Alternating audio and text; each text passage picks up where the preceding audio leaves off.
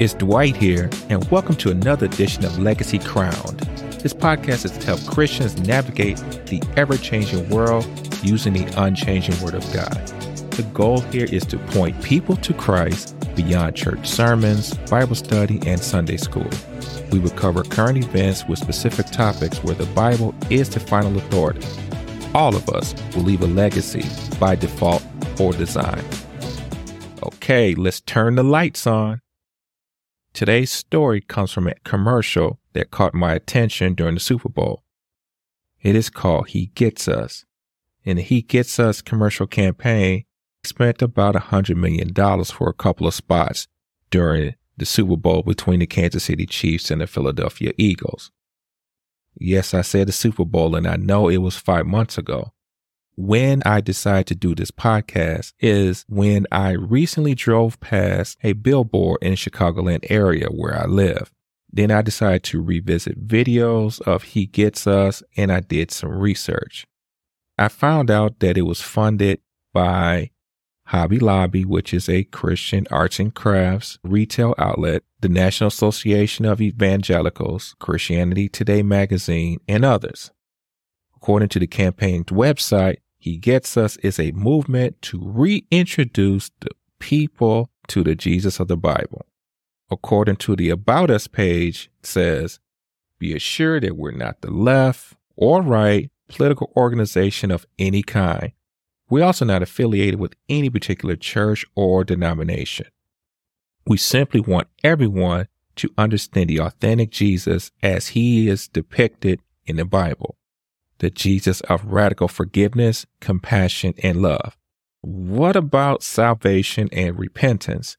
A case can be made about this. He Gets Us commercial is filled with strange theology cloaked with humanism. Rather than preach about salvation of one's soul, they uphold universal human values, the glory of self. This movement is trying to de-church Christianity to form a new and improved religion more acceptable to the spirit of the age. In other words, deconstruction. Colossians 2:8 says, beware lest anyone cheat you through philosophy and empty deceit, according to the tradition of men, according to basic principles of the world, and not according to Christ. Judgment begins in the house of God, which is the final judgment on the wicked and all who reject the sacrifice of Jesus Christ as payment for sins without repentance. So let's expose He Gets Us campaign. One slogan says, Jesus was born a teen mom. True, but what they did not tell us, she was considered married to Joseph, even though there was no consummation of that marriage. She was a wife and not a single mother. Another slogan said, well, Jesus was wrongly judged. True, but what they did not tell us? Christians did not fight against the laws of the land unless they have to choose between sin and God. Another slogan said, Jesus was a rebel. True, what they did not tell us? Jesus was about his Father's business. He was bucking against sin more so than the system of his day. The system consists of Pharisees and Sadducees. Romans 13 reminds us that God established government and the rulers he selected. Rebelling against government is sinful, but what Jesus did was sinless. And another slogan said, Jesus let his hair down. True, what they did not tell us. His appearance at the wedding in Cana is his approval of the covenant of the marriage. He created wine from nothing while exercising his divinity. John 1:3 says, nothing was made that he did not make. Not once did any of these commercials say, he died for humanity, just for us. He offers gift of salvation, just for us. Sins can be washed away, just for us. The Bible is his story, just for us.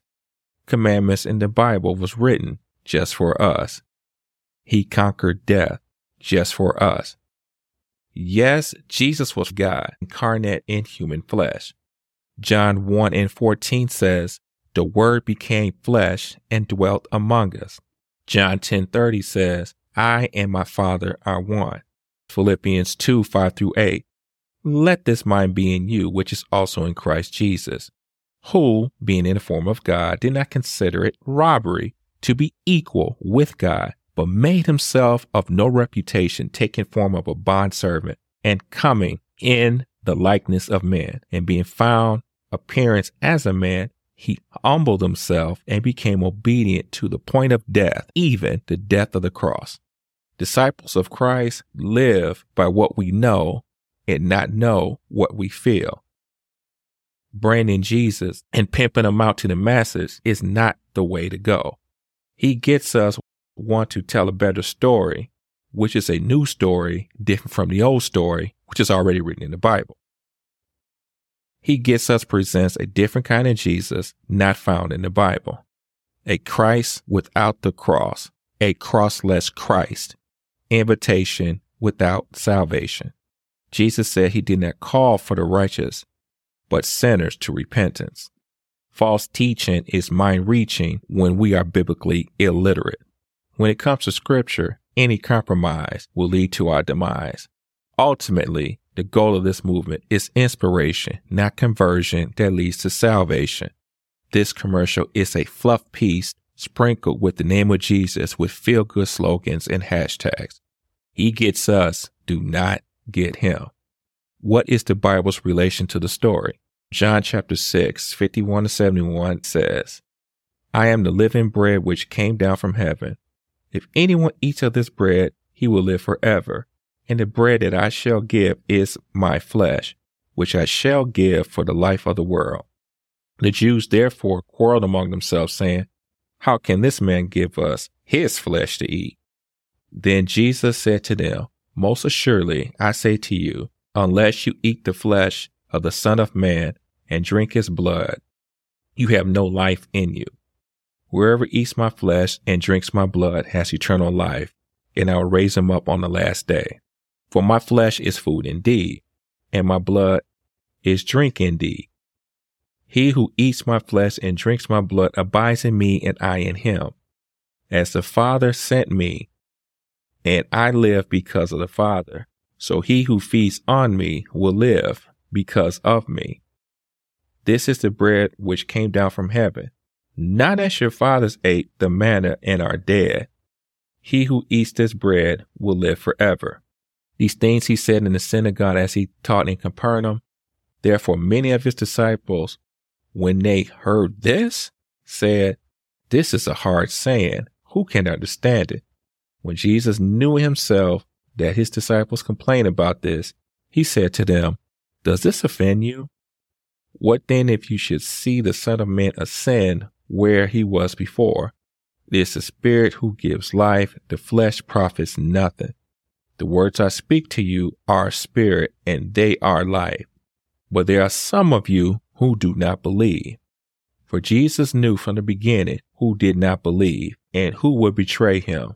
He said, Therefore I said to you that no one can come to me unless it has been granted to him by my Father. From that time, many of his disciples went back and walked with him no more. Jesus used these verses in terms of eternal life when he says, I am the bread of life. His sacrifice on the cross for humanity was soon coming. This was the work of his Father's business. This was preceded the Holy Communion with his disciples, which is, of course, the Last Supper, which symbolizes the body and blood. The Jews quarreled among themselves because they was thinking of cannibalism, or they thought that Jesus was crazy. The crowd willfully dismissed Jesus because they want to see more miracles. They want to be entertained and not transformed, like many of today's churches. It did not bother Jesus that they took offense to his teaching. He kept on preaching the same thing. This is a lesson for preachers. It is easy to preach in season, and oftentimes they will not preach out of season. In other words, using safe sermons and not challenging or being controversial. Many turned away, which means they want to walk in the flesh and not in the spirit. Once again, he gets us, do not get him. So what promises and lessons can we apply to our daily lives? All throughout history, Satan has been bending and twisting the true gospel of God's holy word just enough to make it false. A case can be made for he gets us use a different kind of gospel, which is an offshoot of humanism cloaked with social justice. Rather than preach about salvation of one's soul, there is a need to uphold universal human value, glory of self. He gets us focused on emphasis of the idea that he was just like us. This idea is heavy on inclusion in humanity of Jesus, but exclusion of his divinity. This movement is sought to de-church Christianity to form a new and improved religion more acceptable to the spirit of this age. Judgment begins in the house of God, which is the final judgment of the wicked who all reject the sacrifice of Jesus Christ as a payment for our sins without repentance. Christ alone lived a sinless life. There's a section on this website where they're not sure if he lived a sinless life or what kind of Jesus they're proposing. Paul says, if anyone teaches a different kind of gospel, let him be accursed. He gets us campaigns, never called us to acknowledge our sins, never called us to repentance, never accepted Christ as Lord and Savior, and never mentioned that Christ died for all of us. Jesus in the Bible is inclusive in invitation, but exclusive in salvation. Salvation is found in no one else, for no other name under heaven by which must be saved, except the name Jesus. Every knee will bow, every tongue will confess that Jesus Christ is Lord. Moses said, do not add to what I command you, nor take it, that you may keep the commandments of the Lord your God, which I command you. People hate the real Jesus in the Bible. He loves us and expects us to live holy lives because he is holy. This Christianity walk does not make us better. It makes us different. No one likes their sins to be called out because their acts to make a change. It is difficult to change what we love to do. The living standards are not set by us, but through him and his word. Therefore, he gets us, do not get him. I will close with this final thought. Our podcast verse is from 2 Timothy 4 verses 3 and 4. For the time is coming when people will not endure sound teaching. For having itching ears, they will accumulate for themselves teachers to suit their own passions and will turn away from listening to the truth and wander off into myths. Special shout out to April Chapman and her platform, Standard of Truth Podcast.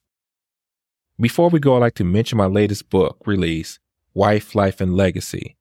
Wife, Life, Legacy is available on Amazon or where books are sold. The book is available in paperback or ebook. This book is a great read for couples who plan to marry. Parents, it's a wonderful gift to give your single adult children or anyone considering marriage.